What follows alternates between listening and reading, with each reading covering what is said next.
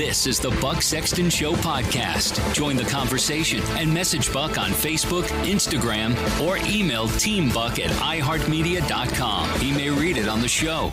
I really do think it's depressing that we all expect things to just get worse in Minneapolis, and we expect that this will spread to other cities. We should be able to have a national conversation, or at least have some kind of understanding that we, the American people, all want justice, and that there needs to be a cooling of passions and tempers here, because a lot of innocent people are going to get hurt otherwise. But instead, it seems so clear that the wave of mayhem and anarchy is just going to continue to build up, and the Democrat demagoguery around all this is just going to get worse. But, you know, these days, what you see online is so already curated and skewed, because the big tech censors are making sure that you can only say certain things. And everything that you do online is public in a sense, right? So tech has become so advanced now that if you're using your PC, your computer, any place, and you're accessing public Wi-Fi, what you're doing online, what you're doing on your computer is just as easy to see by someone else with the right technology as you seeing it yourself. Kind of takes away the whole notion of what a personal computer or PC should be. Your activities, your data may no longer really be personal, right? The bad guys can get to it. ExpressVPN gives you easy-to-use software to download and keep what's private on your computer and your smartphone. A VPN is a virtual private network.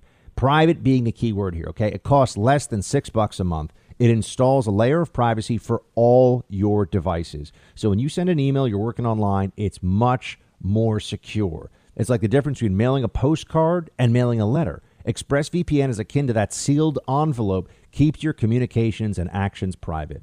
ExpressVPN, that's where you want to go. Download the service today for less than $6 a month. Give yourself privacy on 5 of your devices. Go to expressvpn.com/buck. That's expressvpn.com/buck, and you'll get 3 extra months free on a 1-year package. expressvpn.com/buck. They surrounded the police station in Brooklyn Center. If you've seen the photos of it, if you see what's going on here, it looks like they're prepared for a protracted siege. You have law enforcement officers that have nothing to do with the specific incident of the shooting, the killing of Daunte Wright, who are being attacked by angry people in a mob. Antifa, self-described Antifa members now showing up. This is a lit match thrown into a tinderbox sitting atop a big pool of gasoline. This is a highly combustible situation right now. And everyone needs to just take a step back and think about what's really going on here.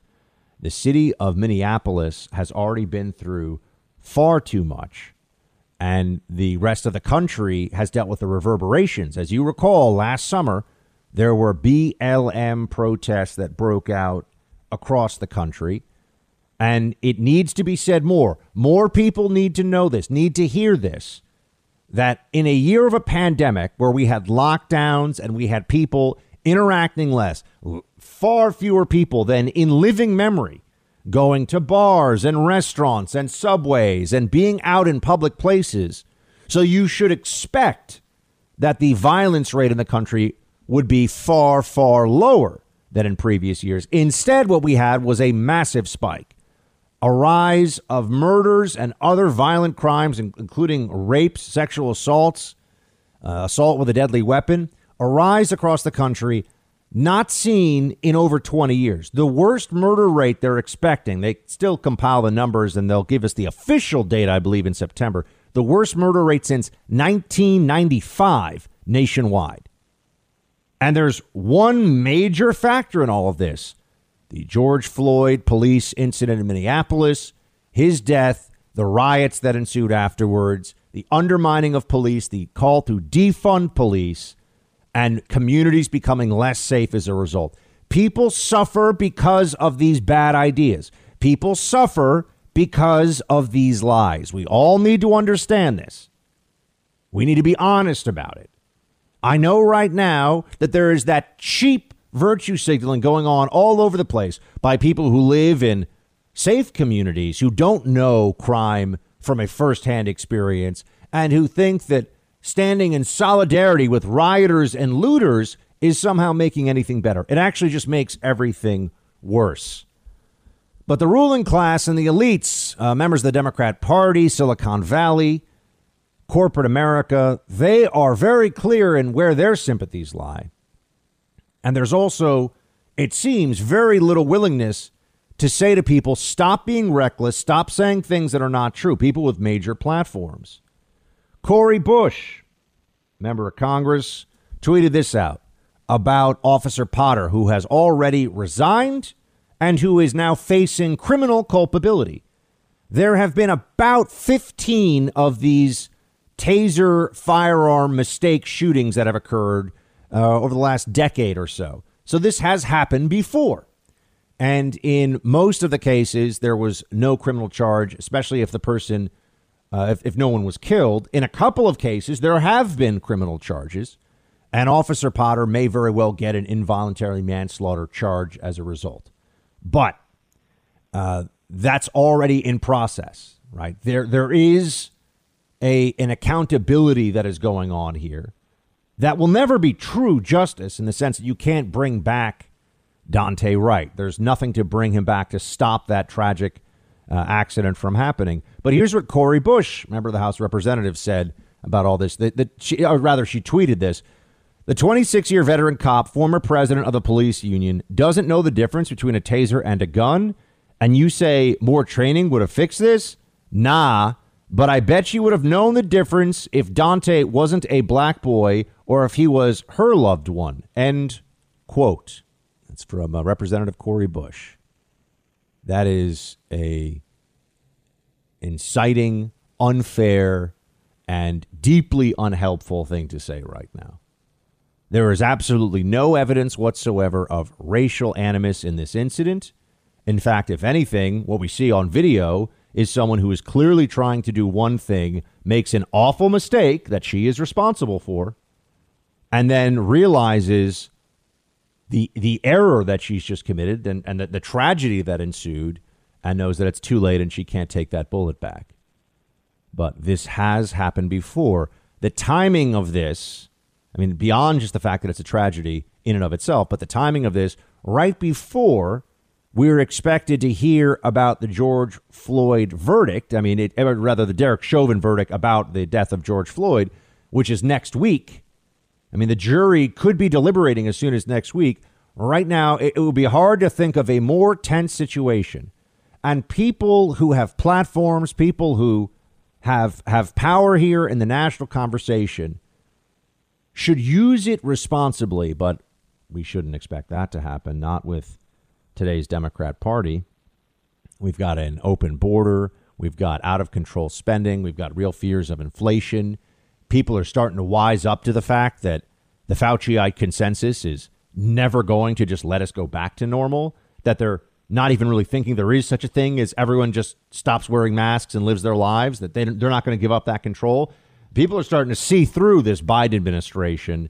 And so what do they want here? That's right, an issue of racial justice, according to the left, to rally around to make it seem like there is a righteous cause for the left, when in this case, in this reality, what they're going to do is just create excuses for more destruction, violence, and anarchy in the streets.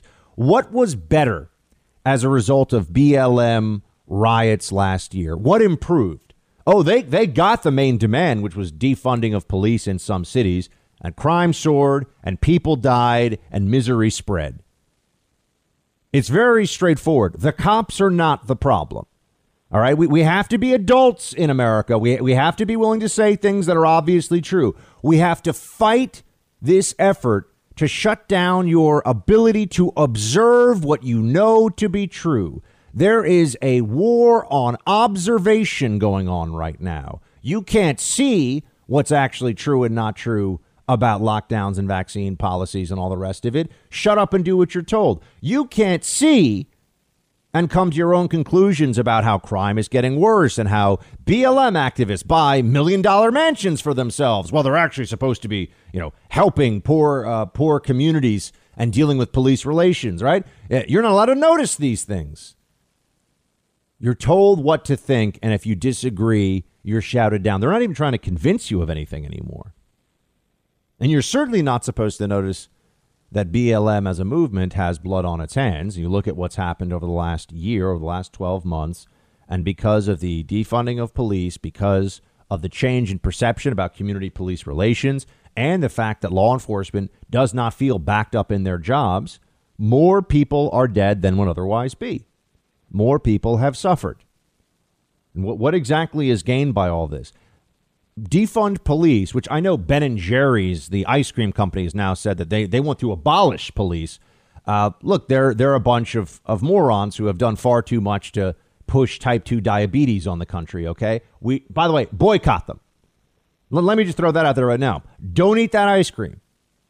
If every person who had a rational view of America and the country, who was center right, said, I'm not going to buy any more Ben & Jerry's, they may actually feel that a little bit. They may actually realize, shut up and make my, Oreo cookie swirl or whatever it is, whatever they make. I usually can't eat it because they have gluten in a lot of their ice cream. That's the truth.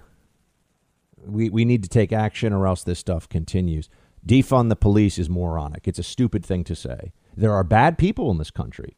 There are bad, violent, destructive people of all races and backgrounds. And we all need to be universally held to account for our actions.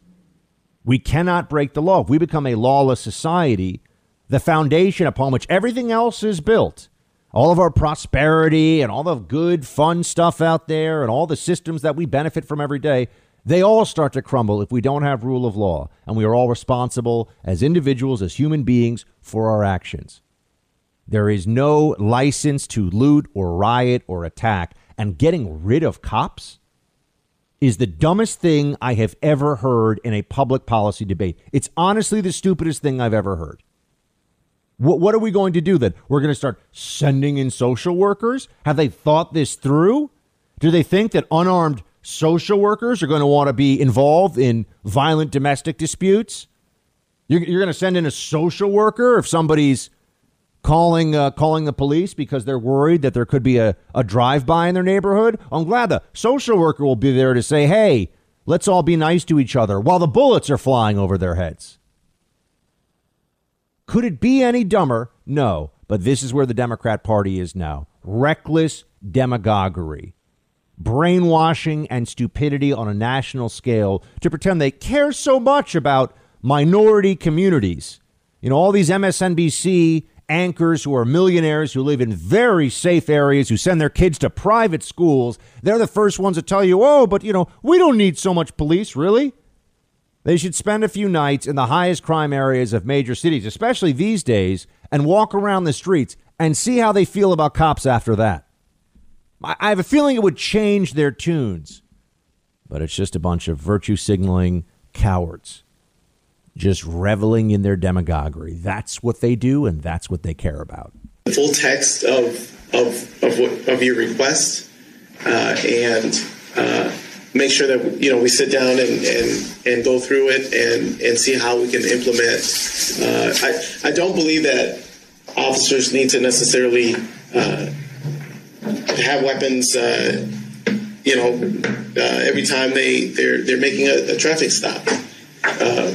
Or engaged in situations that don't necessarily call for weapons. We know that there are many other jurisdictions, or even around the world, where that is not, necessarily the case. It's not needed. So that's the mayor of Brooklyn Center, Minnesota, which, as I understand it, has been a place that's very much deteriorated over the last 10 or 15 years and much higher crime. And this is someone who has a public platform, has public power and trust, who's saying something that is just shockingly stupid, but also somewhat commonplace these days, to say things that no rational person would think is a good idea. Yes, because we've had a major surge in violent crime in the country the last year. Now's the time, in a country with hundreds of millions of firearms in circulation already, now's the time to tell cops, do your jobs, but don't be armed. That's what the guy's saying. Yeah, for traffic stops, don't be armed. Perhaps this individual doesn't spend much time on the internet. He would know that a New Mexico state police officer, Darian Jarrett, was murdered just over the weekend. You didn't hear a lot about this one. Not a lot of solidarity marches and not a lot of people walking around trying to raise awareness about the risk that law enforcement takes. Omar Felix Cueva had a rifle and executed Officer Darian Jarrett at close range during a routine daylight traffic stop. But sure, let's give our cops even less of a chance. Anytime they pull over somebody who has an outstanding warrant for a violent crime, like, oh, that's right, as we've now found out because the stories are never accurate in the early hours about the victims. When BLM decides that somebody is one of their hallowed victims, one of the martyrs of the movement, the initial stories are never really true about their background. That's always the case. There's this, at first it's usually the person's, a family man, an honor student, and everything else. And then when we say, well, hold on a second, this person actually, in the case of George Floyd, for example, held a gun to a pregnant woman's belly during a home invasion, they say that doesn't matter. Well, it mattered when we had all these photos of somebody, either in their high school graduation cap and gown, or when we're being told that they were an honor student or a family man or a hardworking person or whatever it is. That's all to be said. But then we find out the person either resisted arrest, had a long criminal history, had a violent criminal history. In the case of Daunte Wright, this individual held a gun to a woman and tried to rob $800 from her. Okay, that's armed robbery. But if you talk about this, it's a problem. And understand this: that doesn't change anything about the culpability of the officer, Officer Potter. But it does affect the narrative and the perception of how these events affect society, of how people should view these situations. Same thing where you bring up, resisting arrest. It is possible to say don't resist arrest, and this officer made a terrible mistake. Those are both true statements. You should not resist arrest. You should not violently fight with cops when they're trying to arrest you. And if you're a cop, you got to be able to discern, even in very tense moments, between your taser and your firearm, or else you shouldn't be a cop. It's that simple.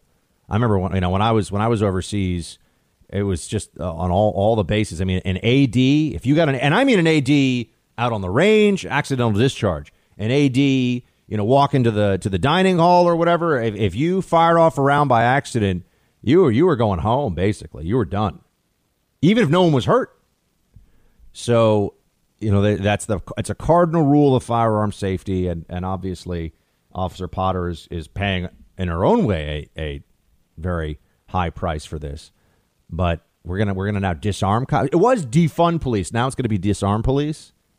Who's going to want to take these jobs? I know there's a lot of law enforcement that listens to this show all across the country, and I couldn't tell them in good faith. Yeah, keep doing your job, especially if you're in a relatively high crime area. I have an uncle who was a police officer in South Central for 15 years, police officer in South Central Los Angeles. I'm going to tell him to walk around without a firearm and to go up to people and get involved in disputes and pull them over and try to write them a ticket and try to, one of the most dangerous things cops do is, in fact, traffic stops. But you see, the voices out there right now that get attention from the Democrat media aren't people who actually know anything about law enforcement, about use of force incidents. They're people that appeal to the masses with their emotions. They're the people on MSNBC who they're just channeling all this emotion right now. But then they say things that end up hurting people when they're implemented. There are negative consequences to bad ideas, something we always have to remember. This stuff is not without a cost, but the people who bear the cost are not, wealthy upper middle class journalists or well-off or wealthy TV news anchors or people who are making PR decisions at big corporations. No, they don't pay the price. No, instead, the people that are the most likely to suffer from violent crimes in the neighborhoods in the first place, their percentages just go up. And when things get worse and that sense of misery and foreboding that exists, and I mean, I've spent, because of my time in the NYPD, considerable time in the actual worst neighborhoods in New York City. And I can tell you that it feels like a different place than the wealthier or even just more run-of-the-mill parts in terms of crime of New York City. And I wish some of these journos would do the same, because maybe they would shut their mouths. There's so much you're just not allowed to say about COVID and lockdowns. It's very frustrating, as you know. It's been one of the things that's made me particularly angry at the big tech corporations. I mean, I think I'm one of the most vocal anti-Fauci voices out there, and I know there are some others, and I appreciate them, by the way. I feel a real solidarity with them, but I've got to tell you, the way that big tech has weighed in on this stuff, it's just appalling. It's awful. The way that they've shut down free and open exchange of ideas. And you know that if you've tried to share your political opinions in general these days, it's really difficult to have a civil conversation. You get attacked by trolls. You get swarmed by lunatics. Well, that's why there's caucusroom.com. This is a social media network exclusively for conservatives. Caucus Room is an online community for conservatives to gather and engage locally. Only real people who are verified conservatives can become Caucus Room members, but Caucus Room will never share your information with anyone ever. The sign-up process ensures you're communicating with real conservatives in your neighborhood, no bots or trolls. It's a great way to get engaged on issues where you can make the biggest difference locally. At Caucus Room, you can participate in live virtual meetings, and you can actually reach out to people in your area. Caucus Room is made by conservatives for conservatives to get organized and make a difference. Join the Buck Sexton Listeners Group on caucusroom.com. That's CAUCUSROOM.com to interact with other listeners just like you. Caucusroom.com. Let's talk about if you have received the J&J vaccine. A lot of folks are probably wondering, what should I do? What should I look out for? What's your advice to them? Well, the first bit of advice is really don't worry very much, because just as we said, it's a very, very rare event. That's the first thing. The second thing, the bracket of time when this occurs was between 6 and 13 days. So it's between 1 and 2 weeks. So if you got your vaccine several weeks ago, then it makes it even less likely that you should have any concern at all. If you've had it within a few days, just stay heads up for symptoms, severe headache, abdominal pain, chest pain, things like that. But again, underscoring, Savannah, it is a very, very rare event. So you don't want people who've just received the vaccine to be overly worried about this. This is a rare occurrence. The pause is just as an abundance of caution to really scope out the situation a little bit more closely. The pause is an abundance of caution. You got to mitigate, because there could be a diminution of the parabolic upswing of the hypotheses of the isosceles triangle. And, I really do feel like sometimes this guy is just broken into a few high school textbooks and wants to just throw out a bunch of science-y sounding jargon, math and science jargon at us. When you have Savannah, you get the shot, and when the photosynthesis kicks in and you have deoxyribonucleic acid that is a part of the overall, Darwinian notion of it, just blabber, right? But people go, oh, Dr. Fauci, he's so smart. Dr. Fauci's so smart. He's such a smart man. What are we doing? So now it's don't worry. Yesterday was pause the vaccine. Now it's don't worry. And I just want to say, when I tell you guys, because I'm thinking about this all the time, and I know I get a lot of feedback from you all, and I want the feedback. I want you to tell me what you think about what we're doing here. You are this show. This show is for you, and I want to know what you're thinking. So send us an email at teambuck@iheartmedia.com, or send me a message on Facebook or Instagram. Just type in Buck Sexton on what comes up. Send a message. I see it. Producer Mark sees it too, but I see it. And because on the vaccines, I want to be very clear. I'm not trying to, push anyone or bully anyone into anything. People say, Buck, why would you get the vaccine? You've already had COVID. And I say, I know. Isn't it so stupid? The only reason that I would that I'm scheduled to get a vaccine in about 60 days, so in a while, because I do have, I've got antibodies in my system. I've already had the virus, and in a short period of time, I'm going to introduce that same immune response through this, genetic coding response or whatever. I mean, very few people really understand how these vaccines actually work. This is not your standard. This isn't putting just dead virus into your system. This is something else. But the reason that I've said I would do it, and I'm not trying to push anybody else here, I'm just saying because in New York, where I currently live and my family is and where I work, they have already started to experiment with vaccine passports. And, so I'm willing to take the risk more so I can live a normal life. But I agree with some of you who say, well, isn't that a little bit? I mean, I'm so anti-mask, as you know, outdoor masking, moronic, zero reason to do that. Indoor masking in limited circumstances at sometimes, maybe. But in general, I think mask mandates don't work. I think mask mandates are a disaster. And I think that masking is the initial knee bending that leads to all this other madness in our society. I actually shared, this is great. I shared on Twitter today. If you haven't, you probably also all should be following me on Twitter, please, if you're not already. And it's this. It was almost exactly a year ago. It was like a year and a week ago. There was a piece in the Washington Post. I'm just waiting for this to be taken down or for social media companies to come after me. It's right below the "Democracy Dies in Darkness," header in the Washington Post. Everyone wore masks during the 1918 flu pandemic. They were useless. That was in the Washington Post a year ago. Everyone wore masks during the 1918 flu pandemic. They were useless. That was the headline. Not that they didn't work that well. Useless.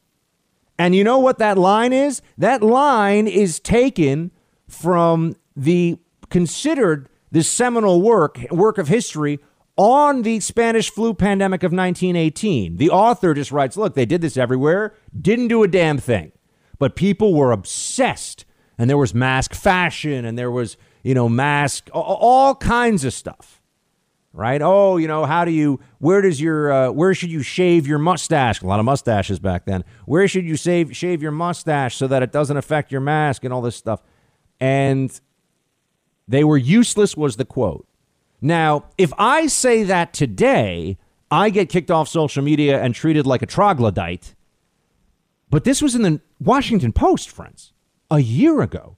And what's amazing is the sheeple out there, bah, bah, they see stuff like this. And when I point this out to them, or I, of course, show them the Fauci lines from a year ago, it may actually make you feel a little better.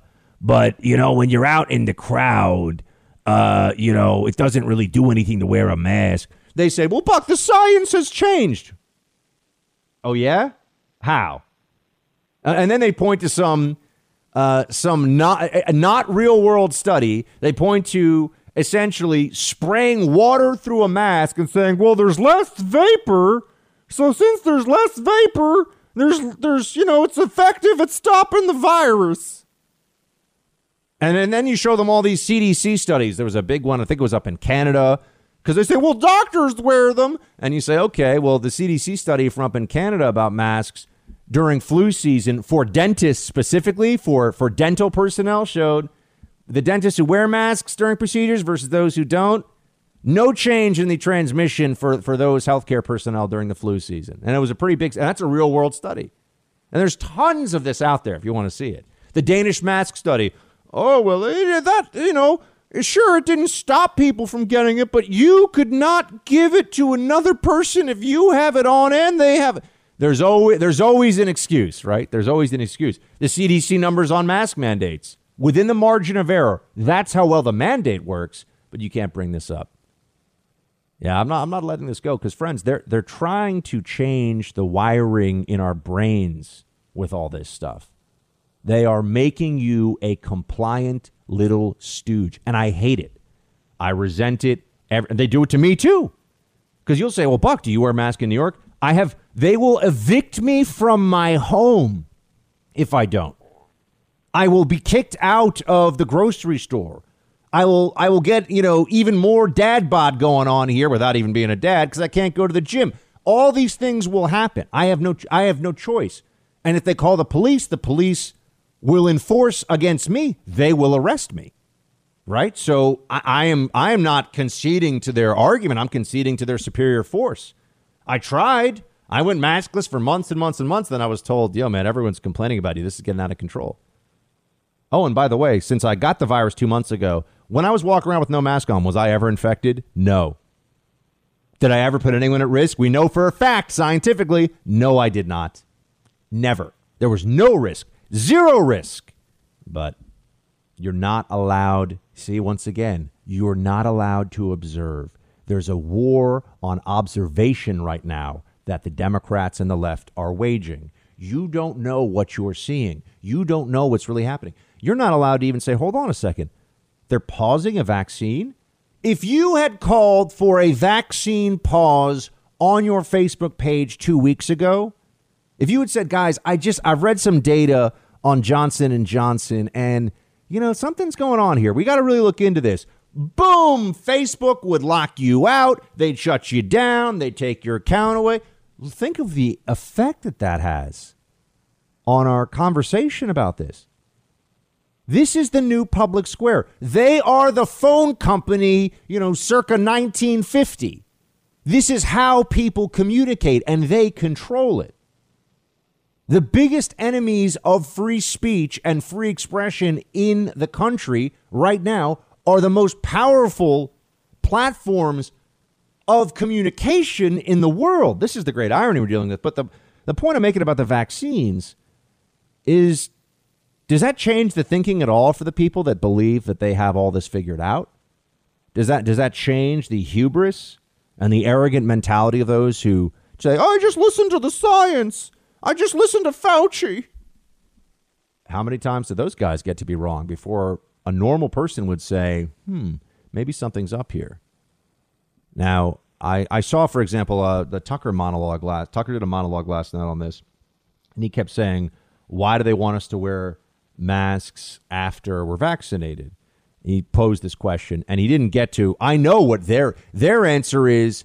Even after vaccination, there's a tiny percentage of people who could still get infected, 5% by the Pfizer numbers, whatever it is.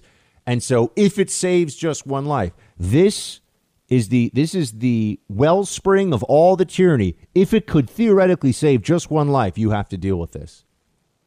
For our health policy, Fauciism, the Fauciite consensus is the speed limit must now be 10 miles an hour. That is what has happened in this country, where the speed limit now must be 10 miles an hour. And if you don't like it, you can't drive, you can't leave your home, actually, and we'll arrest you if you do anything else. It's not the country I want to live in. It's not a country I'm going to accept either. And the grubby little fingers of the statist authoritarian Democrats here, they're not taking their hands off the wheels of power. They're not going to do it. They want to control you. They want to keep this going as long as possible. They like you compliant. They like you scared. Stay home. Wear a mask. Don't see people. Do what we tell you. Get whatever shots we tell you. Do you think that upsets the nanny state leftists? Or is this a dream come true in terms of the power they have? It could be that possibly someone who's had COVID like myself, could they be reinfected? There are very small numbers of it, but guess what? Almost none of them are really getting sick. You're not reading stories of, oh my goodness, thousands of people being reinfected and they're in the hospital and they're dying. Those stories don't exist. You'll read about a random, very rare person getting reinfected or getting infected when they've been vaccinated. But the good news is that even if you got infected from COVID after you've been vaccinated, you have some immunity, you have partial immunity, and it lessens the degree or significance of the disease. So almost everything out there is good news. This is why I so much think Dr. Fauci should be voluntarily removed from TV, because what he says is such a disservice and such fear-mongering, and almost all of what he says isn't even matched by the science of his own institute. So really what we need to do is hear from a lot of different experts, and then people need to realize that the risk factors are different depending on your age. You mentioned the Johnson & Johnson vaccine. very, very safe. And if you're over 80, without question, it's the only one you can get, take it. If you're over 70, take it. But it does depend on your age. If you're under 25, the chance of dying from this is 1 in a million. So your risk factors do depend on whether you judge whether you take a vaccine. It's not the same for everybody. Everything Senator Rand Paul is saying there is provably, demonstrably true. But do you ever hear this? I mean, there have been teachers' unions that, as part of their demands, and the teachers' unions have just shown what a disgraceful, disgusting mess they are in the past year. Just thuggish Democrat political machinery. That's all the teachers' unions are good for. But the truth here, with everything that's going on, the truth of the situation is that we can't have real conversations about risk. We can't actually have real discussions about who's at risk and who's not. They wanted children. Teachers union wanted children to get vaccinated. Why? Kids? The kids are fine. But what they do is they say, that's not true. Kids can still get it. And they'll point and they'll say, look, 100 children have died, believed to have died from COVID in the United States. Okay. I mean, that's 100 children out of a country of 330 million people. There are viruses that are floating around in the air all the time that kids can still get. They can die. We have to accept that there's not a zero mortality future from COVID. That's not realistic. That's not going to happen. Just like there's not a zero mortality from flu future for the world. So, the people that have pushed for all this stuff, the lockdowners, you got to understand what their next moves are going to be. We keep seeing these reports. Oh, the vaccines are effective for 6 months. Okay, what happens then? Are we supposed to go through this every year? Oh, and you can't actually see people and do things. You got to get the second. And then what about when the booster doesn't work on the new variant or something? I mean, we're all gonna go insane. I mean, we're all just gonna completely lose our minds over this stuff over time. And I think a lot of people have. I believe that mass media has combined to create, combined with mass hysteria to create the environment we're currently living in. You've never had so many hysterics able to reach out and talk to so many other hysterics at one point in human history. Speaking of hysterics, here's CNN with their, I guess he's still unpaid as a contributor, but Dr. Fauci, who really, I know he's at the National Institute of Allergy and Infectious Disease, but he really should just be chironed as favorite CNN and MSNBC guest. Because they're all so emotionally and professionally invested in this guy not being a little tyrannical moron, which I think he is. But here's CNN talking about what Tucker said on his monologue, which I brought up before. Play 6. TV personality Tucker Carlson said on TV about vaccines in general. He said, if vaccines are effective, there's no reason for people who have received the vaccine to wear masks or avoid physical contact.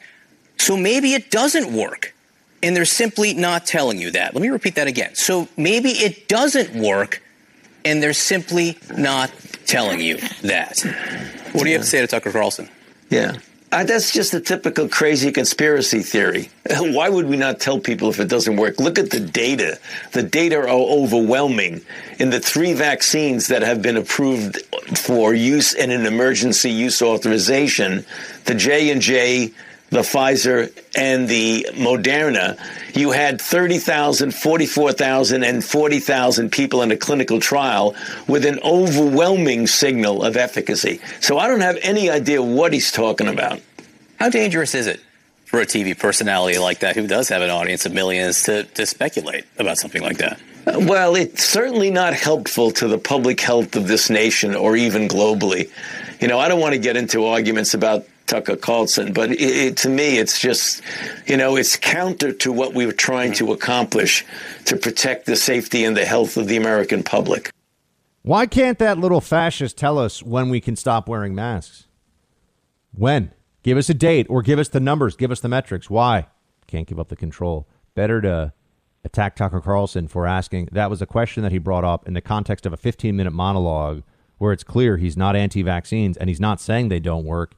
He's just trying to work through a problem that we're not allowed to really talk about because the lockdowners are authoritarians. I'm actually in the process of trying to find an employee or two to join some of my Freedom Hut activities. And it's a tough out there right now because, You got people that don't necessarily know if they're going to be able to stay remote in their job. Maybe they like it, maybe they don't. There's all this change that's currently going on. And I think we're just beginning to see how much our work-life balance has really shifted as a result of these pandemic policies. But it's getting more complicated all the time. And that just reminds me that when you're running a business, HR issues can kill you, right? You've got those wrongful termination suits, minimum wage requirements, labor regulations, and HR manager salaries are not cheap, as you know, an average of $70,000 a year.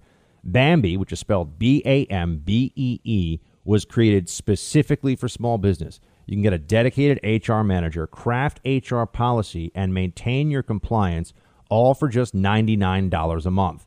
With Bambee, you can change HR from your biggest liability to your biggest strength. From onboarding to terminations, they customize your policies to fit your business, and they help you manage your employees day to day. Just $99 a month. They do all this for you. And there's no hidden fees. You can cancel the service anytime. You didn't start your business because you wanted to spend time on HR compliance. Let Bambee help. Get your free HR audit today. Go to Bambee.com/buck right now to schedule your free HR audit. That's Bambee.com/buck. BAMBEE.com/buck. President Joe Biden has announced that he plans to pull U.S. troops out of Afghanistan by September 11th of this year, clearly noting the symbolism here of that day and an end to a war that has raged for 20 years. We have been deployed in Afghanistan. We've had U.S. military in Afghanistan for 20 years. And I remember I was in Afghanistan a decade ago.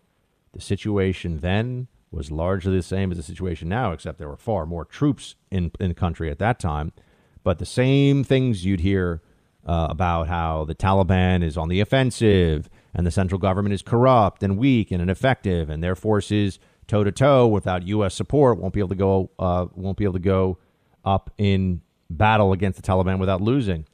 And I just remember thinking that everyone that I knew who was handling that issue at the highest levels, honestly, of the intelligence community and the U.S. government was very negative on the long-term process. That was in 2010. Very negative on the prospects of Afghanistan's future, and felt like we could stay and just keep holding it together or eventually realize that enough is enough. Well, the same voices, the very hawkish Republican voices that you always hear on this point, are out there telling you, oh, we shouldn't do it. Here he is. The guy I've never seen, Lindsey Graham, he's never seen a troop deployment or a war that he didn't like, as far as I can tell. I don't know what it is with this guy. Always looking to bomb another country and show what it's wrong. So he gets applause from the think tank set on K Street in D.C. Here he is, play 11. Joe Biden's become an incredibly destabilizing American president. He took a border that was pretty calm and turned it into chaos. The Mideast had been transformed on Trump's watch, where the Arabs were working with the Israelis and had Iran in a box. He's taken Iran and let them out of the box. They're talking about enriching uranium at 60% now, which is a direct threat to the existence of the state of Israel. The Russians are challenging him in the Ukraine, and now he is withdrawing forces in Afghanistan against sound military advice. To all of you who are listening, you remember where you're at on September 11th, 2001. Our military told President Biden that if you withdraw all of our forces, Al-Qaeda and ISIS will come roaring back. Afghanistan would disintegrate into civil war, and we can avoid all of that by having 3,000 to 5,000 American forces, making sure that ISIS and Al-Qaeda never come back to hurt us. He rejected that advice. Afghanistan is going to deteriorate pretty rapidly. Al-Qaeda and ISIS are going to come back.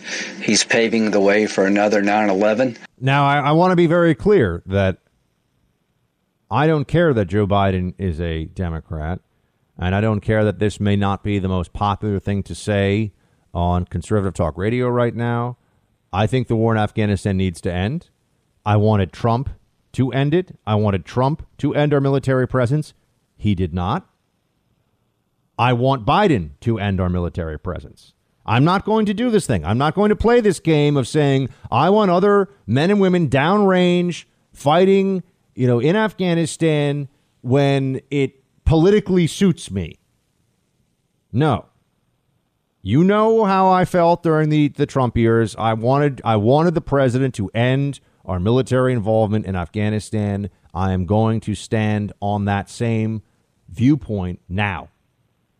All right. Otherwise, what am I? Just, I know there's so many conservatives out there in the media that's just all about just raising donor money and MAGA hats when it's popular. And then, they're all of a sudden, they're Hayekian free market pioneers when they think that's popular. And then they're back to the MAGA hat. They say whatever they got to say. You all know that I want the war in Afghanistan, or involvement, I should say, to end there. So I'm not going to pretend that that's not what I wanted. If I wanted it under Trump last year, I want it under Biden now. So I'm not going to do this thing and hit him for, is the border a mess because of Biden? 100%. Everything else that I've said about that stuff is that all stays. But I do think the war in Afghanistan, our part of the war in Afghanistan needs to end. And I understand there's a very real possibility the Taliban will end up taking over substantial control there.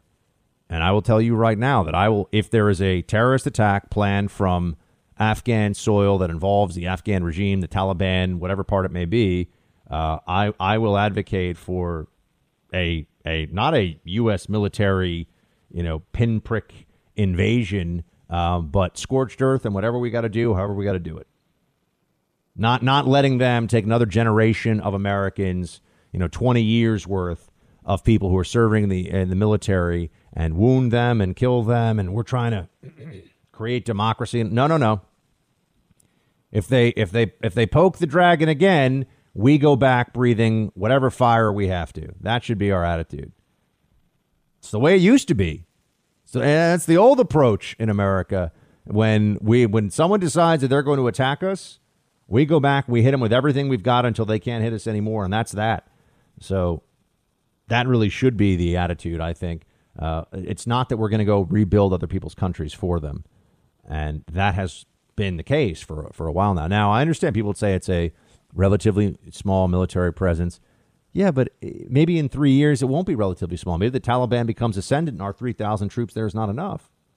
And now we're going to get deeper and deeper into it. There is the quagmire theory of how these things work. It's not a lie. This can happen. Marco Rubio, we've got all these Republican foreign policy hawks, making sure that the Raytheon stock stays where it is and keeps going up. Here's Marco Rubio, play 12.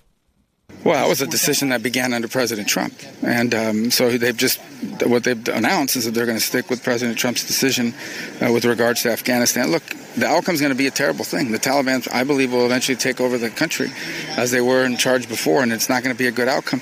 The flip side of it is that I'm not sure what the pathway to a better future in the near term was.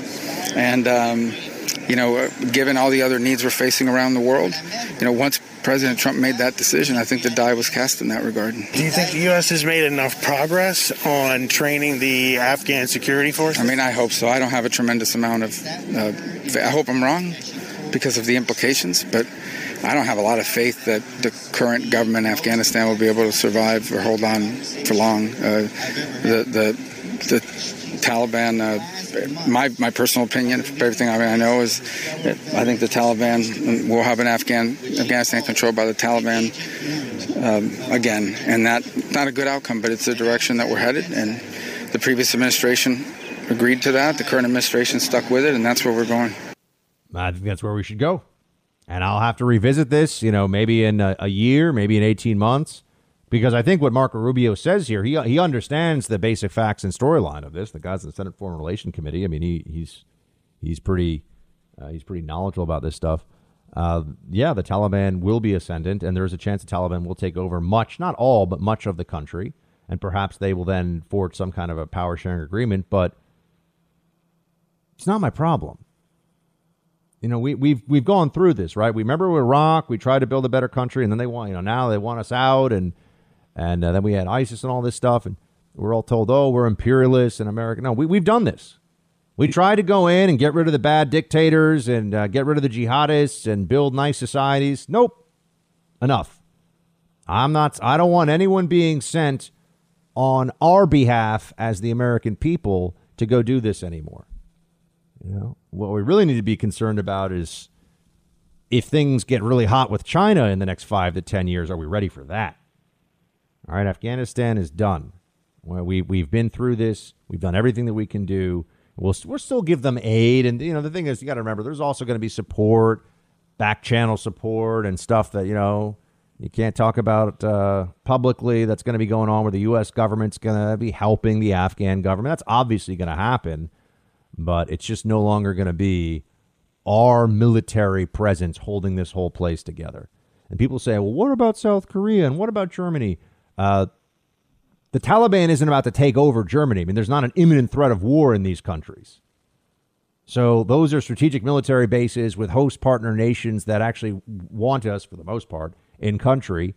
And our troops are not at any risk in Germany or in South Korea or in Japan.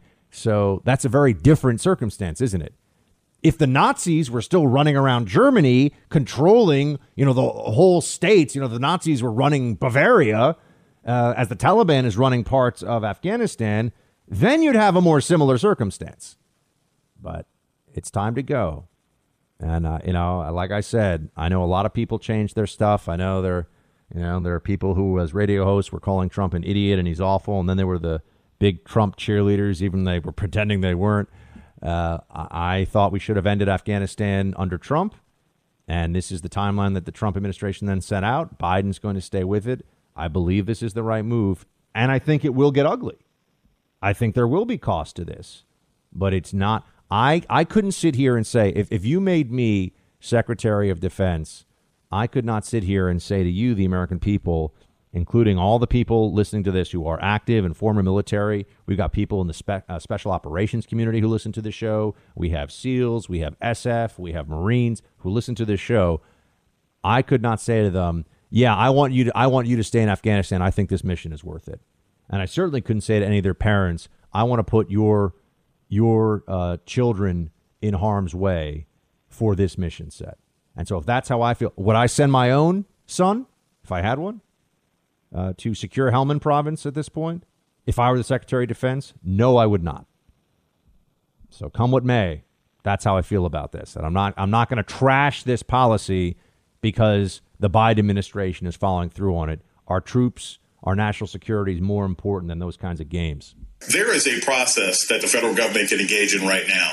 They can collect some of the data, which was started in the Obama administration, flowed in the Trump administration, use of force. They can make an assessment of use of force. Departments that appear to have too much use of force, you strengthen consent decrees. You come in, you say these people who have engaged in this behavior, you will lose all of your federal funding if these people are not fired. This is a breakdown as to what this police department does on a regular basis. You're only dealing with violent crime 15% of the time, so you only need to have 15% of your force officers prepared for that. The rest of this is traffic stuff. Increase the number of cops who handle traffic. They don't necessarily have to have guns. Increase the amount of social workers that you have so that you don't have cops negotiating domestic violence instances. There are plans out there. There are things the federal government can do. This is a lack of will on the part of an administration, not a lack of ideas and not a lack of resources. That's all very dumb. The stuff that's being said there, this is Jason Johnson on MSNBC. The things that he's saying come from somebody who does not know what the heck he's talking about, does not understand law enforcement, does not know the job, but he's a journalist, and he's saying the things that you're supposed to say now if you're going to go on TV on MSNBC. For example, I mean, this is just ignorance now. This is actually just parading of ignorance on TV. Oh, we'll just send unarmed cops to domestic violence or domestic disturbance calls. Does he know that, one, that's one of the most common calls that police get, but also domestic violence calls often result in violence against police officers? Now, when I say often, as a percentage of overall incidents of attacks on law enforcement. It's not hard to see how this happens. Husband and wife are fighting. It's a terrible thing. It happens all over the country, as you know. And, you know, it's a terrible thing when it gets violent. I'm not talking about arguing over who does the dishes. You know, some kind of spousal abuse has occurred. Tempers are flaring. Emotions are running very high. And, you know, police are on the scene. All of a sudden, the police might have to make an arrest. And maybe that husband decides that he's going to go for his legal or illegal firearm and, just prove some kind of crazy point, right? I mean, you don't know. This stuff happens. I mean, can you imagine? Who's going to want this job? You're going to be an unarmed cop who's going into someone's home where there's a report of some kind of a domestic dispute, and you're going to hope that no one reaches for a meat cleaver when your back is turned? Do you want that job? It's remarkable, isn't it? It's remarkable. This is the stuff that's being said. Oh, traffic stops. We just had a cop executed during a traffic stop. He had no idea the guy was going to come out of the car with a rifle and shoot him, and then he shot the cop multiple times in the ground too, and really to execute him, make sure he's dead. It was horrible. The cop was a routine traffic stop, broad daylight, side of the highway. But let's take the guns out of the cops' hands then, because we're talking about what here with the mix-up of the taser and the firearm. This has happened about 15 times in the last 20 years. I mean, since whenever tasers really became in such common usage, I think it's about 10 or 15 years ago. But so let's say the last decade or so, it's been 15 times this has happened. Millions and millions and millions of police use of force incidents where they had to wrestle somebody to the ground, they had to do something. This is a tragedy, but it's also at some level a freak accident. It was somebody who panicked in the moment. A law enforcement officer panicked and made a terrible error. And now she's facing second-degree manslaughter charges for it. I mean, she's charged. I knew she was going to be. I mean, this was what everyone's expecting. And I've seen now she is charged with second-degree manslaughter. And I think that they're probably going to get her she might even end up taking a plea because she faces up to 10 years. So my guess is she might plead to a lesser offense. And then she'll end up maybe spending 2 or 3 years in prison. But her life is ruined. I mean, her life is ruined, destroyed. And I'm not trying to just focus on that because I know also a life was lost here from Daunte Wright. He's dead, right? He doesn't get another day ever of freedom or life. I understand that's terrible tragedy, right? It's one thing to resist arrest and be tasered. It's another thing to be shot and killed. We know these are very different circumstances, very different outcomes. And the whole thing is sad. But we need to speak honestly about what's going on here and what would make the situation better. I mean, consent decrees for police departments. Every cop you talk to would say, this is just, if one police officer shoots himself in the knee because he mishandles his firearm, that doesn't mean we disarm all the cops. Right? If one police officer fumbled his gun and shot an innocent bystander, which is not all, it's a little bit different than this case because it was resisting arrest, but you know what I mean? That doesn't mean you're going to disarm all the cops. Cops are imperfect. They make mistakes too. We got 700,000 law enforcement officers in the country. We got about a little over a dozen that have actually mistaken their taser for a firearm over the course of years and years and years. This is not a systemic problem. This is not a problem that can be easily addressed because it is so infrequent and random that there's no training that's going to deal with this. But so what do? All the other stuff that the anti-cop left wants to talk about now, they just start talking about that as though it would help this problem when we all know it will do nothing. Got to talk to you in a second here about wokeness in the schools. There's just so much of it these days. They are not just brainwashing kids. I think this is really important. They're brainwashing adults. They're brainwashing the parents and the people who work at these institutions. And that's something that I'll return to here. But it's remarkable when you really get a view into these places, when you really understand what's going on at elite schools, at very expensive private schools, as well as in public schools. It's just utter madness.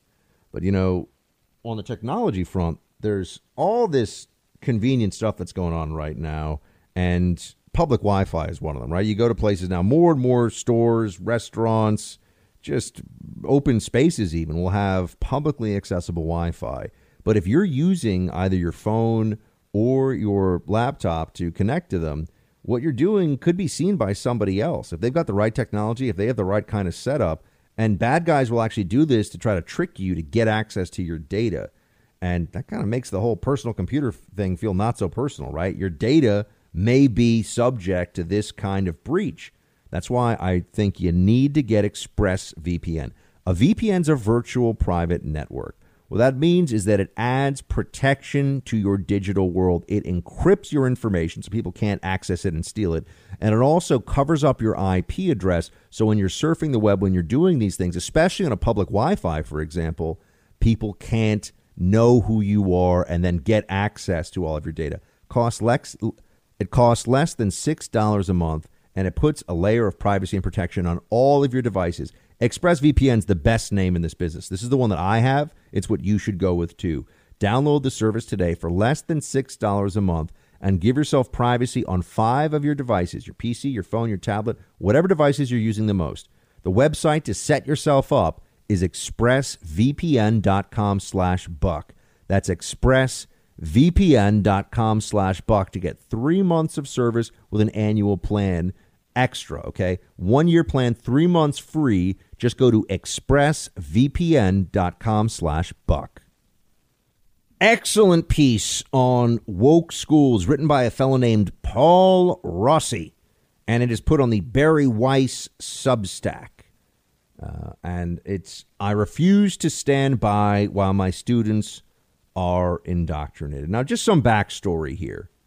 The school in question that we're about to talk about is a rival school to the grammar school that I went to. I went to a private Catholic school in New York City. And this is also a private Catholic school in New York City, one that is, I used to play them in sports. I had friends from this school, so I know this place a bit. I haven't really spent much time in the actual school, but I know this school a bit. And that this has happened now, I can just tell you, this isn't a one-off. What I'm about to talk to you about here, written by this math teacher at the Grace Church School in New York City, Paul Rossi, this has occurred in private schools across New York City, across the country.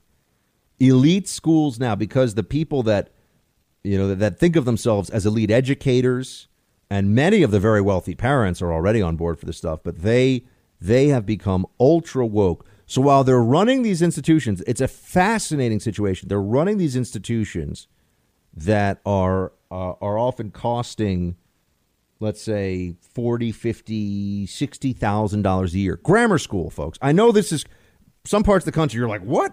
$60,000 a year for the first grade? Yes, that exists in New York, in Los Angeles, maybe a handful of other places, maybe San Francisco. DC's got some, Sidwell Friends where the Obama children went. I mean, there's some schools that are $40,000, $50,000 there a year for grammar school. So you're basically paying what you used to think you'd pay to go to Harvard. I mean, now those places are closer to $70,000 when you add in basic living expenses. Anyway, I want to read to you from this piece because this takes you through the real mentality of the woke left in a way that you need to be familiar with. There's so much cognitive dissonance at work here. There's so much absurdity. They will tell you you're allowed to have your opinion, the administrator at a school like this, and then, in the next breath say, but your opinion is basically violence and there may be professional consequences against you for it. This is really, this would be like saying if we're having a First Amendment, a real, old school First Amendment debate about the government. It would be like if the government showed up and said, we're shutting down your, you're allowed to have your opinions about this, political issue. You're totally allowed, but we're now going to seize and shut down your printing press and close your newspaper. But you're allowed to have your opinion. We're just going to shut it down and punish you and make sure you can't have your opinion. I know that's crazy, but that's where this is now. That's actually the circumstance in which we find ourselves with this. So let me read to you from some of the excellent piece. Look, Barry Weiss, who was supposed to get some conservative voices, not even balanced, just voices, the New York Times editorial page, she left because the idiot woke, 22 to 40-year-olds at the New York Times who work in the newsroom, who work as, assistant assignment editors or blah, blah, whatever the different journo jobs are these days. They are insane. They're not normal. They don't view the world the way a normal person does. They really think they're in some jihad against conservatism and free speech as a moral obligation, insofar as they actually believe in any kind of morality. Here's the piece goes. I refuse to stand by while my students are indoctrinated. Children are afraid to challenge the repressive ideology that rules our schools. That's why I am. Here's what he writes. I'm a teacher at Grace Church High School in Manhattan. 10 years ago, I changed careers when I discovered how rewarding it is to help young people explore the truth and beauty of mathematics. I love my work. As a teacher, my first obligation is to my students. But right now, my school is asking me to embrace anti-racism training and pedagogy that I believe is deeply harmful to them and to any person who seeks to nurture the virtues of curiosity, empathy, and understanding. Anti-racist training sounds righteous, but it is the opposite of truth in advertising. It requires teachers like myself to treat students differently on the basis of race. Furthermore, in order to maintain a united front for our students, teachers at Grace are directed to confine our doubts about this pedagogical framework, that's the word I was looking for, to conversations with an in-house Office of Community Engagement, for whom every significant objection leads to a foregone conclusion. Any doubting students are likewise challenged to reframe their views to conformist orthodoxy. It really is very Maoist.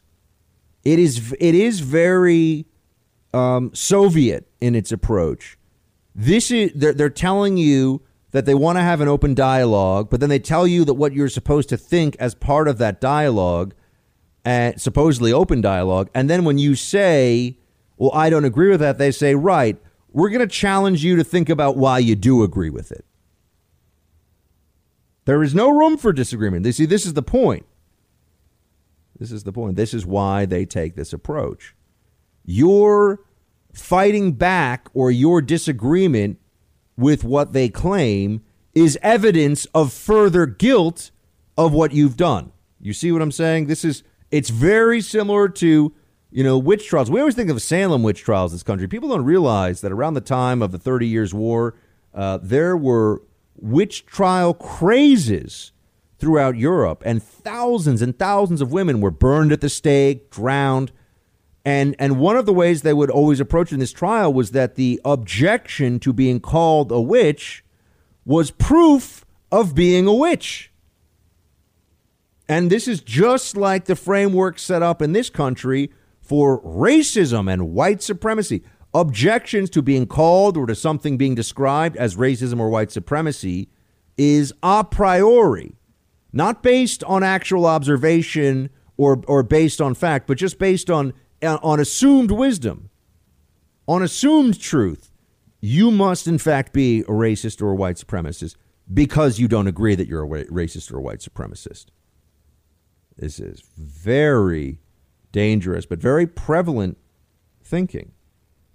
Here's what this guy, Paul Rossi, at the Grace Church School in New York continues with. My school, this is the quote, my school, like so many others, induces students via shame and sophistry to identify primarily with their race before their individual identities are fully formed. Students are pressured to conform their opinions to those broadly associated with their race and gender and to minimize or dismiss individual experiences that don't match those assumptions. The morally compromised status of oppressor is assigned to one group of students based on their immutable characteristics. In the meantime, dependency, resentment, and moral superiority are cultivated in students considered oppressed. End quote. Resentment and moral superiority cultivated in the oppressed groups. This is the kind of stuff that you're not allowed to really say out loud, are you? But he's writing it. He's saying it. Have you ever observed that in some of your own experiences with the wokeness, with anti-racism training, with corporate diversity seminars? He writes that resentment and moral superiority are cultivated in the oppressed. And when you hear things like this and they have that ring of immediate truth, you say to yourself, isn't it an astonishing thing when the truth can be said aloud or can be written, as is the case? All of this, he writes, quote, is done in the name of equity, but it is the opposite of fair. In reality, all of this reinforces the worst impulses we have as human beings, our tendency toward tribalism and sectarianism that a truly liberal education is meant to transcend. Recently, this is amazing, I raised questions about this ideology at a mandatory whites-only student and faculty Zoom meeting. Such racially segregated sessions are now commonplace at my school. It was a bait-and-switch self-care seminar that labeled objectivity, individualism, fear of open conflict, and even a right to comfort as characteristics of white supremacy. I doubted that these human attributes, many of them virtues reframed as vices, should be racialized in this way. In the Zoom chat, I also questioned whether one must define oneself in terms of a racial identity at all. My goal was to model for students that they should feel safe to question ideological assertions if they felt moved to do so. It seemed like my questions broke the ice. Students and even a few teachers offered a broad range of questions and observations. Many students said it was a more productive and substantive discussion than they expected. However, when my questions were shared outside this forum, violating the school norm of confidentiality, I was informed by the head of the high school that my philosophical challenges had caused harm to students, given that these topics were life and death matters about people's flesh and blood and bone. I was reprimanded for acting like an independent agent of a set of principles or ideas or beliefs, and I was told that by doing so, I failed to serve the greater good and the higher truth. He further informed me that I had created dissonance for vulnerable and unformed thinkers and neurological disturbance in students' beings and systems. The school's director of studies added that my remark could even constitute harassment. End quote. Ah, yes, the weird, pseudoscientific, almost Marxist twanged. This is about harm to flesh and blood because of these students, racial differences, and you can't talk about this. And by the way, if you do talk about this, if you don't embrace this sectarian struggle that they're putting forward, it's also harassment. Once somebody who's in a position of authority of you at a job starts using the phrase constitutes harassment, that's the "we might fire your ass" warning, right? That's what that is. Once you start using phrases like hostile workplace or harassment, that's gearing up to take action against you. And that's not something that just you can take as idle chatter. That's something that could be acted upon and could have severe consequences for somebody. And it clearly is meant to send a message to this fellow. I'm going to come back with more here of this. It's on Barry Weiss's Substack. So barryweiss.substack.com. Paul Rossi, math teacher here in New York. And the truth about wokeness. It gets even crazier, folks. So we're talking about this piece from a New York City grammar school math teacher at an elite school that costs about $60,000 a year. Elite really just meaning it's very, very expensive. So it's a school for rich people, really, or close to rich people. Although I know these schools, and they usually will take in what they call in New York City Prep for Prep. That was the name of the program. And it's underprivileged minority students or, low-income minority students who go to these schools for free. There's usually a small number of them in each class. And so that's how these schools cover themselves. We've got diversity. We've got 40 students, and it is usually small, 40, 50 students a class.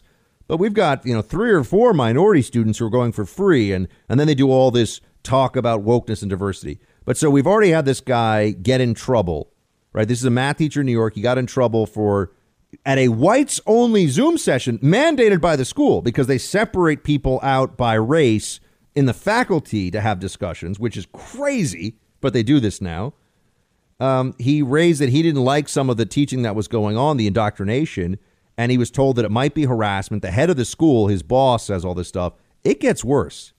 Back into this piece. Quote, the head of the school ordered all high school advisors to read a public reprimand of my conduct out loud to every student in the school. It was a surreal experience walking the halls alone and hearing the words emitting from each classroom. Events from last week compel us to underscore some aspects of our mission and share some thoughts about our community, the statement began. At independent schools, with their history of predominantly white populations, racism colludes with other forms of bias, sexism, classism, ableism, and so much more, to undermine our stated ideals, and we must work hard to undo this history. Then he writes, students from low-income families experience culture shock at our school. Racist incidents happen, and bias can influence relationships, all true. But addressing such problems with a call to undo history lacks any kind of limiting principle and pairs any allegation of bigotry with a priori guilt. My own contract for next year requires me to participate in restorative practices designed by the Office of Community Engagement in order to heal my relationship with students of color and other students in my classes. The details of these practices remain unspecified until I agree to sign. I asked my uncomfortable questions in the self-care meeting because I felt the duty to my students. I wanted to be a voice for the many students of different backgrounds who have approached me over the course of the past several years to express their frustration with indoctrination at our school, but are afraid to speak up. They report that in their classes and other discussions, they must never challenge any of the premises of anti-racist teachings, which are deeply informed by critical race theory. These concerns are confirmed for me when I attend grade level and all school meetings about race or gender issues. It's just madness. That's the end of the quote there, folks. It's just madness. You know, he goes on. I don't have time to get into everything in this piece. Like I said, I'll share it on Facebook and on Twitter, so you can find it at Buck Sexton, and we'll do a write-up of it. We'll put something up on bucksexton.com. But everything in this piece that they write about here, you've heard of similar things in other places. This is becoming mainstream. The indoctrination is utter madness, and it needs to stop. People need to understand that this is completely unacceptable, and they are taking what it really is a Stalinist approach to this. This is the accepted way to think about things, and if you disagree, we will punish you until you agree that any concerns you have would just be more evidence of what, white supremacy really is. That's what they're saying. Crazy. Jack Posobiec, formerly a naval intelligence officer and now with One America News, joins. He is following the Derek Chauvin trial in Minneapolis and all the situations unfolding in the Minneapolis area right now with the riots, then the looting, and then the craziness that's happening. Jack, great to have you back on the show. Hey, Buck, it's great to be here. Boy, we were talking last time, I think I was on, about what would happen in the aftermath of the trial, and yet the trial's still going, but the riots have already begun. It's really a tinderbox, Jack. We all know that it was a tense situation, preparations in downtown Minneapolis at the courthouse and just anything that thought would be a high priority target for these riots. It looks like a war zone already. And then you add to it this shooting of Dante Wright, the riots that have been happening there. Let's drill down because my understanding is that that there have been some pretty big bombshells in just the last 24 to 48 hours in the Chauvin trial, which, as we know, is going to have an enormous effect on what happens in Minneapolis over the next week or so. Yeah, Buck, that's absolutely right. So what happened so far is that this week, early Monday, the prosecution rested their case in chief. And so what happens is the defense begins to put up their side in chief. So the defense in chief, up until that point, we had only really heard from one side of the case, that being the prosecution side, the state side, which is being sort of quarterbacked by Keith Ellison. Now it's the defense's turn. They're coming forward with their witnesses, their medical experts, their use of force experts, which we heard yesterday, we're hearing today. And interestingly enough, very interesting, I think, for a lot of people to note, is that in that car, go all the way back to May 25th of 2020, the day in question, there were 3 people in that car. It was George Floyd, Maurice Hall, and Shawanda Hill. The prosecution did not call the 2 passengers in the car up to testify. It was, in fact, the defense that brought forward the 2 passengers who were with Floyd during that day and during the time when the police first arrived. That's not usually the type of thing you would see in a case like this. Now, what do you take from that, Jack? Well, so it's very interesting because Maurice Hall, of course, had already been fingered by George Floyd's girlfriend as being the man who had sold him drugs in the past. She said he was a drug dealer, someone she had given him an ultimatum about even spending time with. She didn't like this guy, didn't want George to be around him, right? He comes up and takes the fifth. He says he will not testify because under Minnesota law, and his lawyer also brought this up as well, that if he sold him drugs, so sold Floyd drugs that contributed to Floyd's death, the fentanyl mixed with methamphetamine, which he was telling people were Percocets, these are street counterfeit drugs. Under that scenario, under Minnesota law, that's considered third-degree murder. So that actually he could be held liable for the murder of George Floyd. And of course, he has a Fifth Amendment right to not incriminate himself.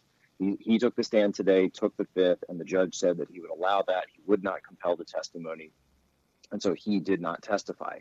Then Shawanda Hill yesterday testified and gave some very interesting testimonies to the jury that I don't think has been heard yet. And she stated that while they were in the car, so Buck, you remember this whole thing started with a counterfeit $20 bill, right?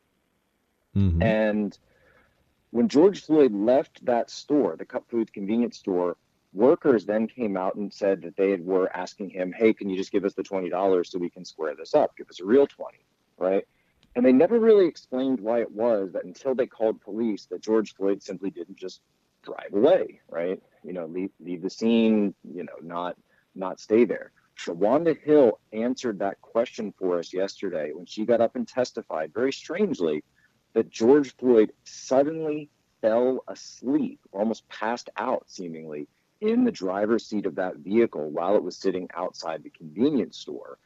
She said that she took a phone call and then she turned over and George was asleep, and said that she couldn't rouse him, the workers of the store couldn't rouse him, and it was only later when police finally arrived that he was able to get up. Now, also due to issues of self-incrimination under the Fifth Amendment, the judge didn't allow questioning of whether or not she had viewed George Floyd using drugs, whether she had supplied him with drugs, etc. However, that's something that really speaks to the defense's connotation, their argument that Floyd was, as we know, of course, in the toxicology report, was using fentanyl and that may have ingested a large amount of fentanyl mixed with methamphetamine combined with his already heightened medical condition, which of course we've heard from every medical examiner has said that this guy definitely had what you would consider cardiac disease, 90% occlusion on one side, 75% the other side of his heart. This guy was a guy who did not have a healthy heart. And for him to take that amount of fentanyl, plus we know later when police arrived, he then chewed some other fentanyl pills to try to potentially try to hide them. They were later found much later in the police squad car. That all of these things may have contributed to this. And so it kind of answered that key question of why he stayed there and why he didn't simply leave. He was not conscious for that entire period, which is new information to the jury. Okay, so we're talking to Jack Posobiec of One America News. And Jack, the use of force issue has been central here. I want you to tell me what the most recent expert for the defense says about the putting the knee on the neck and where are we on that? Yes, this expert for the defense who came up, he positively testified that using the prone position is something that's absolutely considered a standard for police practice, especially when a suspect is resisting arrest and using what he referred to as aggressive resistance by Floyd. Again, if folks remember from the full video that came out, not just the 9 minutes, but the full video, Floyd was was resisting multiple officers who were asking him to sit in the back of a police car. He refused to do that. He fought them off. Then when they laid him on the ground, after he actually requested to be laid on the ground, he kicked several times at the officers. And so police are trained, and this is what the expert testified, they are trained that when they are dealing with that type of active, aggressive resistance, that holding someone in a prone position is not only supported from an objective standard, but also recommended, not just for the safety of the officers, but for the safety of the suspect, because they may be experiencing intoxication by drugs or other means, and that they may become a harm to themselves. This is actually something that's trained to police officers, and certainly would have been consistent with the training that Chauvin received. How could we be in this place where we're told by some law enforcement experts who are appearing that this would never be a restraint that would be allowed to be used, but others are saying, no, this is actually right from the training manual? Right. And so you've really got a situation where, because the way these policies are written, they've been rewritten so many times after various use of force cases throughout the country, that it's something where it can become, there's a lot of holes in this. It's very complicated. There's a ton of bureaucracy. Buck, I know you dealt with this when you're in the intel community. I dealt with this certainly in the military and in the IC, where any good JAG can find a piece of policy that they can point to and says that you broke it because the policy is that large. What it really does come down to is the training, and it comes down to what are the accepted practices of the officers. Now, Jack, what can you tell us about the expected timeline here and where this is all heading? I mean, from what I've read, we could have the jury going into deliberations as soon as next week. Is that still where things stand? That's correct. Barring any significant delays this week, which, quite frankly, the defense has been rather quick. He actually went through 6 witnesses yesterday, whereas the prosecution would take seemingly one witness per day almost, or just a couple witnesses per day. They're currently scheduled. The judge thinks that starting Monday, the jury will go into deliberations. He actually pointed out at one point they should probably pack a bag, because they will. Now, this is something that's interesting. They will be sequestered throughout their deliberations. So that means when they're deliberating, they're in court. When they're not, they're going to be sequestered probably in a hotel somewhere where they're kept away from media. They're kept away from others. They're not going to be given, have the ability to text, their friends and family, that type of thing. Full sequestration. And so then we might. Now, that being said, I've talked to numerous attorneys about this. They said, you know what, you can really only guess a jury maybe 10 to 20% of the time. So juries come back with verdicts that nobody could see coming in many cases. So and the same goes for the length of deliberations. This could be something where it's over very quickly. Could be something where it's over a very lengthy period. Could be a couple of days.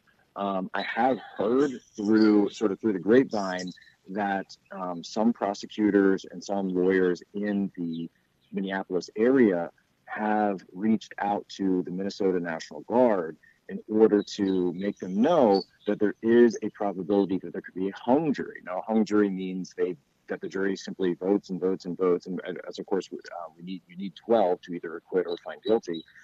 If they cannot get to those 12 votes, then it could come to a situation where there is a hung jury, there is a significant disagreement, a bypass that they are not able, or excuse me, a blockade that they are not allowed to bypass, in which case that would go back to the judge and say, look, we have not been able to decide this. And it is a very close case. It is a very close question on a number of these issues.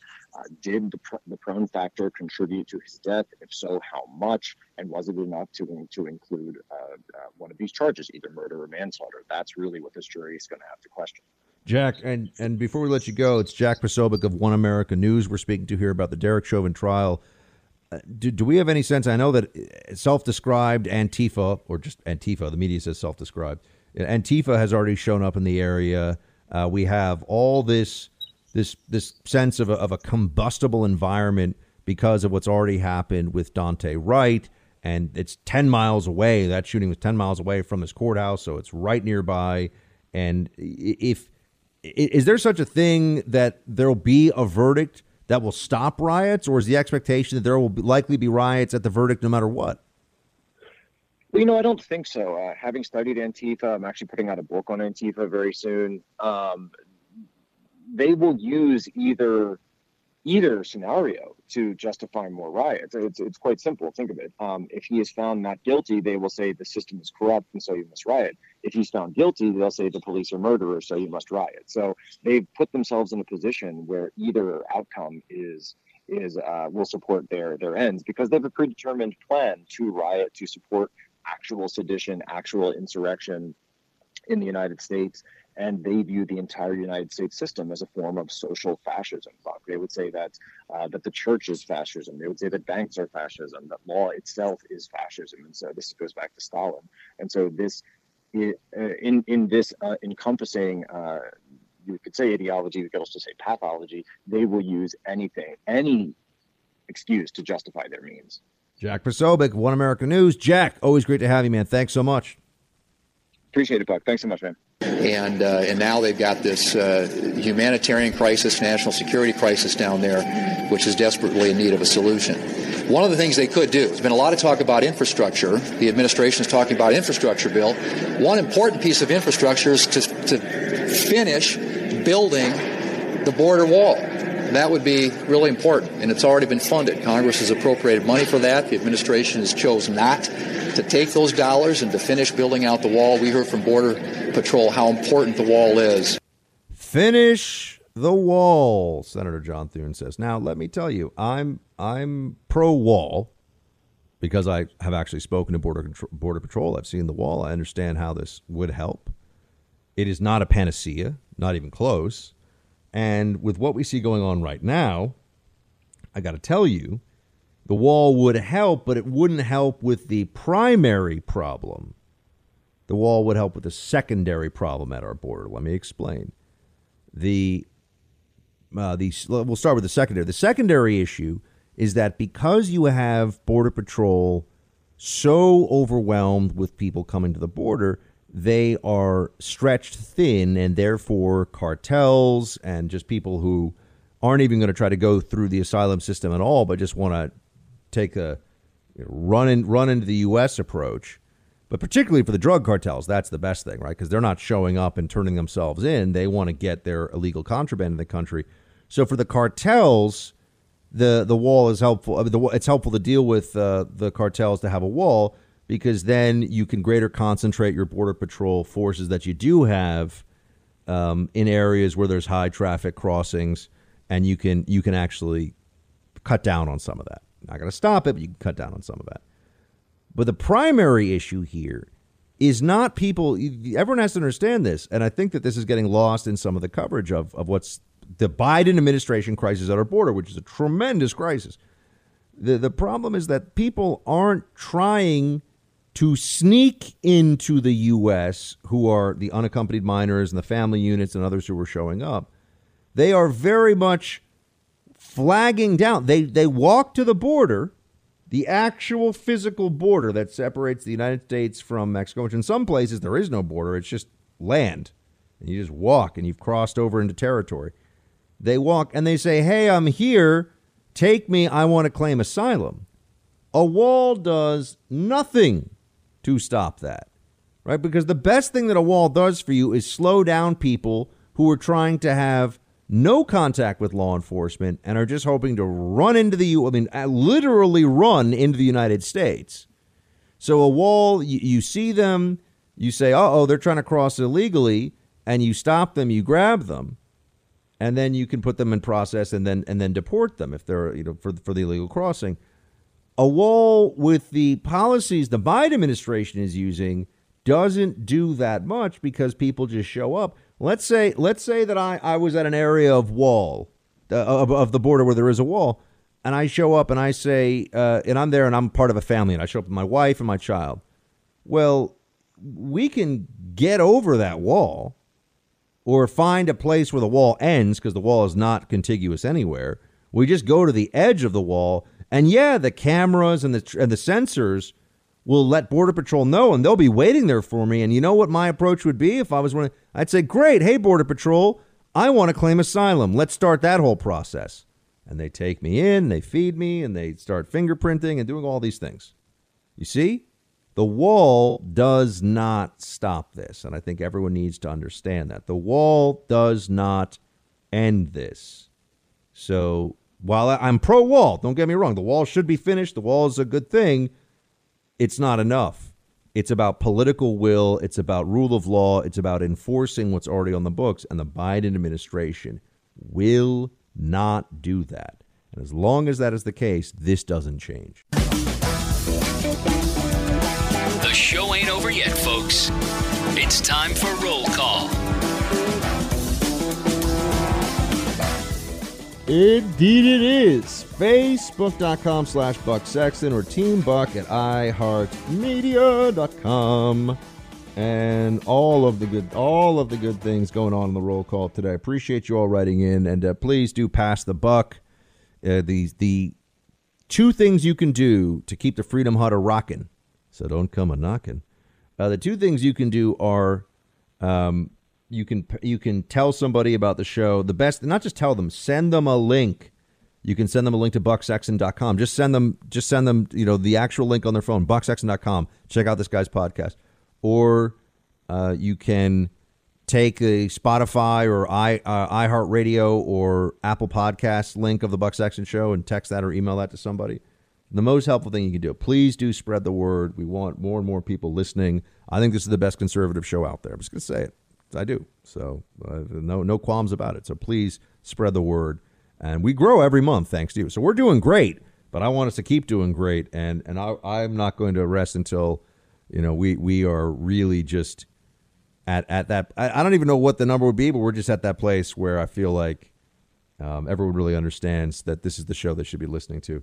So with that, and speaking of shows to listen to, we released a Malta podcast last night. You'll see it in the feed if you're a podcast. If you're a radio listener, and we love our radio affiliates across the country, but if you're a radio listener, this is your opportunity. Go to bucksexton.com or go, on Spotify, the iHeart app, Podbean, Apple Podcasts, any of those, whichever one you like the most. They're pretty all user-friendly and easy. But let's say Apple Podcasts. Go to Apple Podcasts. Go to the Buck Sexton Show. And even if you listen to the show, the whole show, and you listen to radio, that's fine. But the Siege of Malta Part 1 podcast is out. It's only about 40 minutes long. And what it really is I wanted to do a two-parter because there's been a fair amount of documentary kind of movies and things made about the actual siege, which I'm going to get to as well. But I want you to understand what led up to it, because what leads up to the siege is incredible. And there's this guy who is one of the primary Knights of Malta, Knights of St. John, Knights Hospitaller at the time of the actual siege, but later to be known as the Knights of Malta.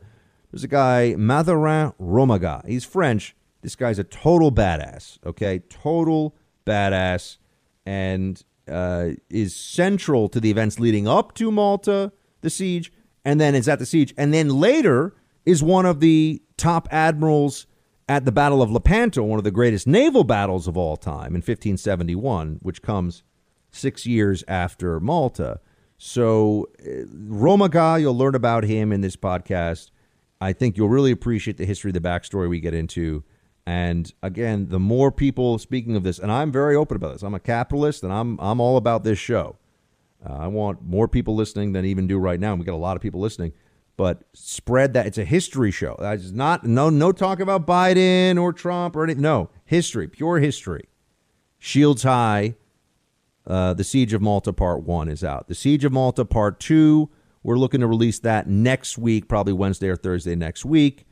And you'll hear that's going to be the actual battle, which I've read multiple books at this point just about the siege itself, and I've just done tons of research into this, and I really look forward to telling you about this. One of the most amazing. I mean, the fact that it hasn't been made into a series or a movie, at least not a really well-known one, is kind of amazing to me because it's such an incredible story. I mean, the most powerful military force in the world invades this island, and it's just an absolute fight to the death for months between a pretty small band of Christian knights, really a vestige of the Crusades, the Knights Hospitaller, and they managed to, spoiler alert, they managed to hold out against this, unbelievable odds. And change the course of the Mediterranean, change the course of Christendom and of world history in the process.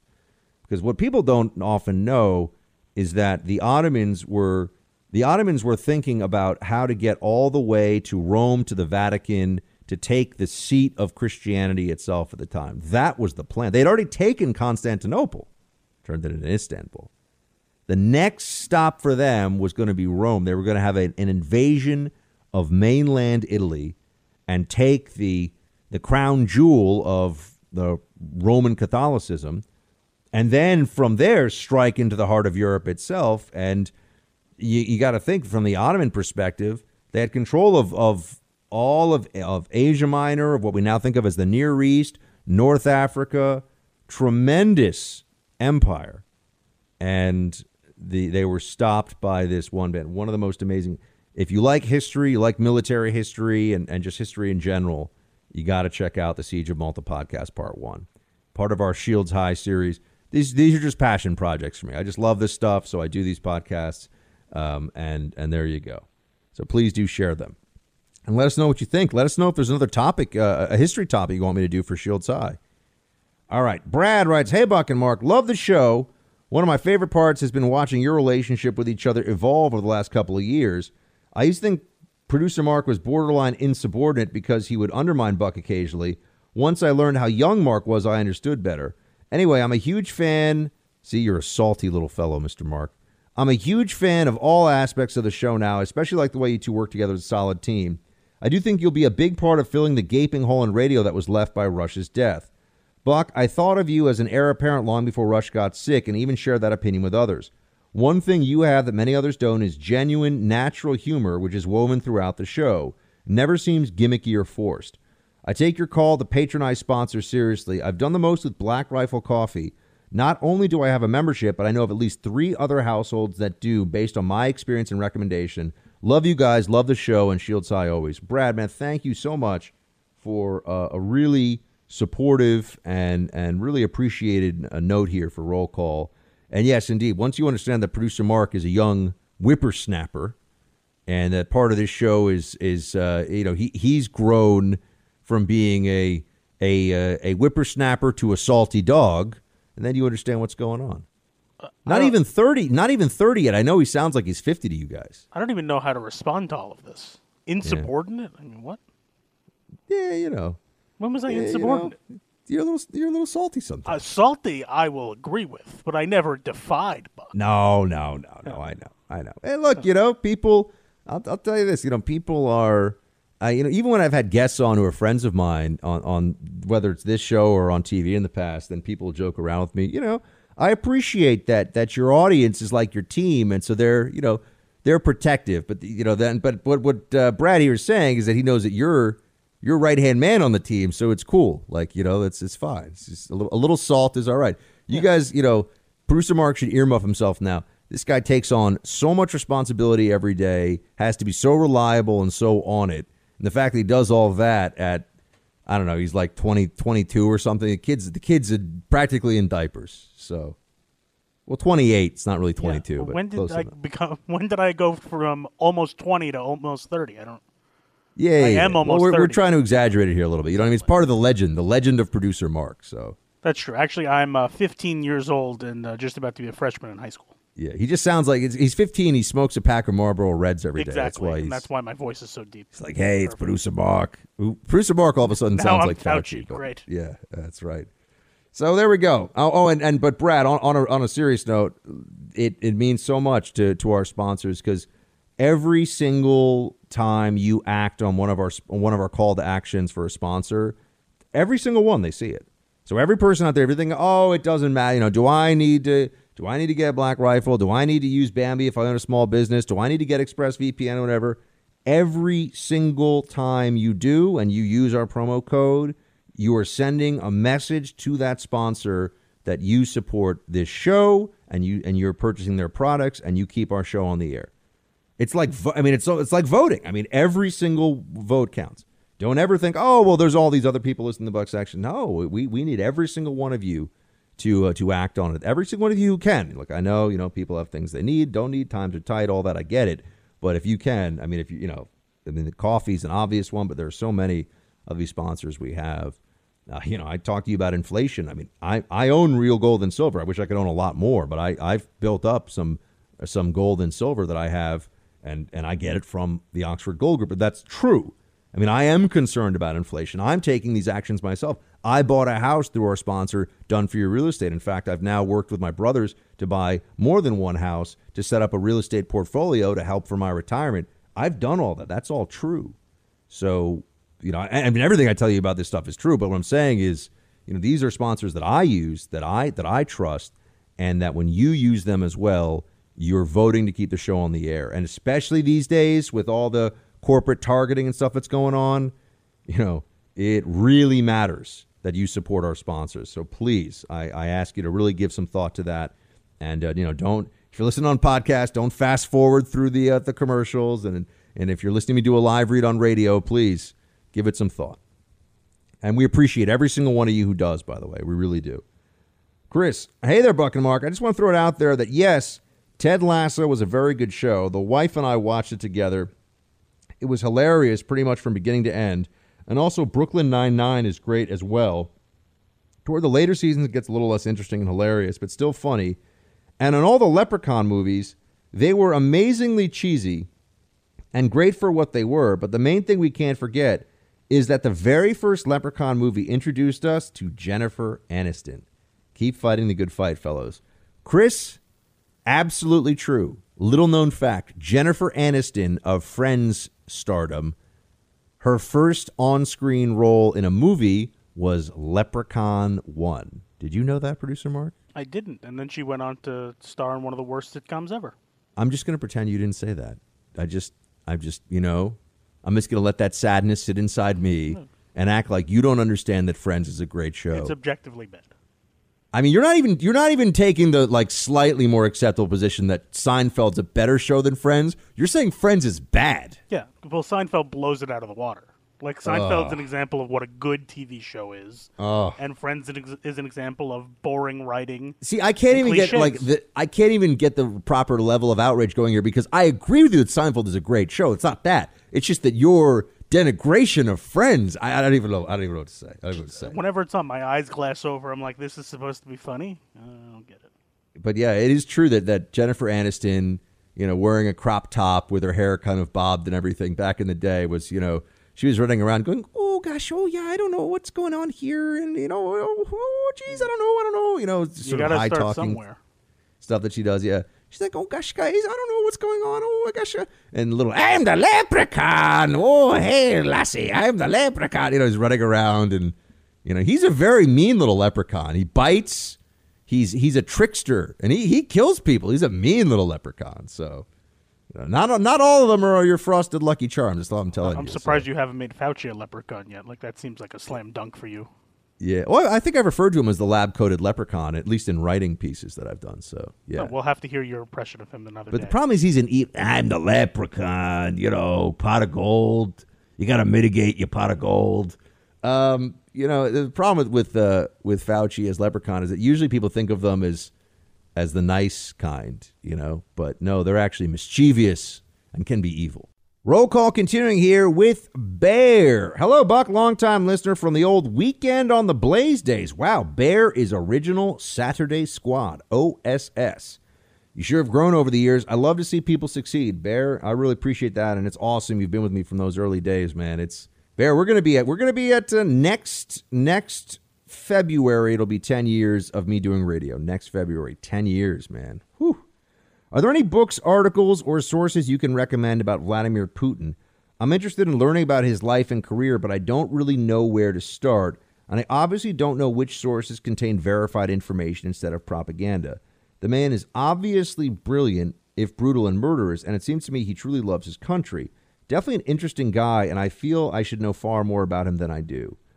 Bear, a great question, and let me try to approach and answer it this way. I actually don't know of a great Putin biography, so I can start with that.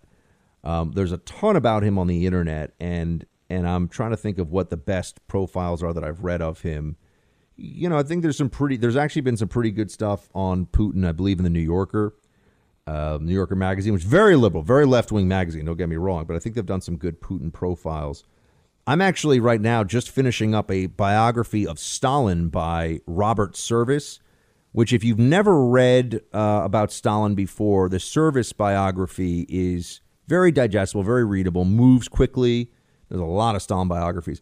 And I'm actually moving to my next book right now because Stalin in some ways, my next book that's related in a sense, because Stalin actively read about and patterned himself in some ways after Ivan the Terrible, who was the 16th century monarch of Muscovy, not technically Russia, but Muscovy included the city of Moscow, and it was a principality or a state of Russian, ethnic Russians. But at that point in time, it was actually the Polish and what would now be the Baltic states were regional powers, and Muscovy had lost a lot of its territory to the Tatars, who were Mongols. So the Mongol horde had invaded and taken large pieces of what is now Russia and formerly the Soviet Union was Muslim Tatars had taken control. Anyway, Ivan the Terrible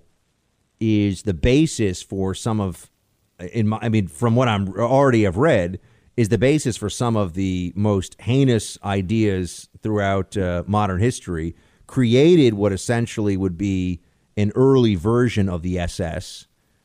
They dressed all in black. They rode only black horses, and they could kill, rape, mutilate, murder anyone at will, completely above the law. His own personal police force, and not really policing, of course, just essentially a band of state-enabled thugs. And he also fed his rivals to packs of dogs, which you will see if you see the Game of Thrones series, comes up with Ramsay Bolton, who's the psychopath and most evil character perhaps in the whole series, which I believe is taken by George R.R. Martin directly from the true story of Ivan the Terrible. So that's a long way of saying I got good Stalin biographies and Ivan the Terrible biographies for you, but can't say I know of a great Putin biography. So Bear, I will look into that. And thank you for being with me as long as you have, my friend. Appreciate it. All right, everybody, shields high.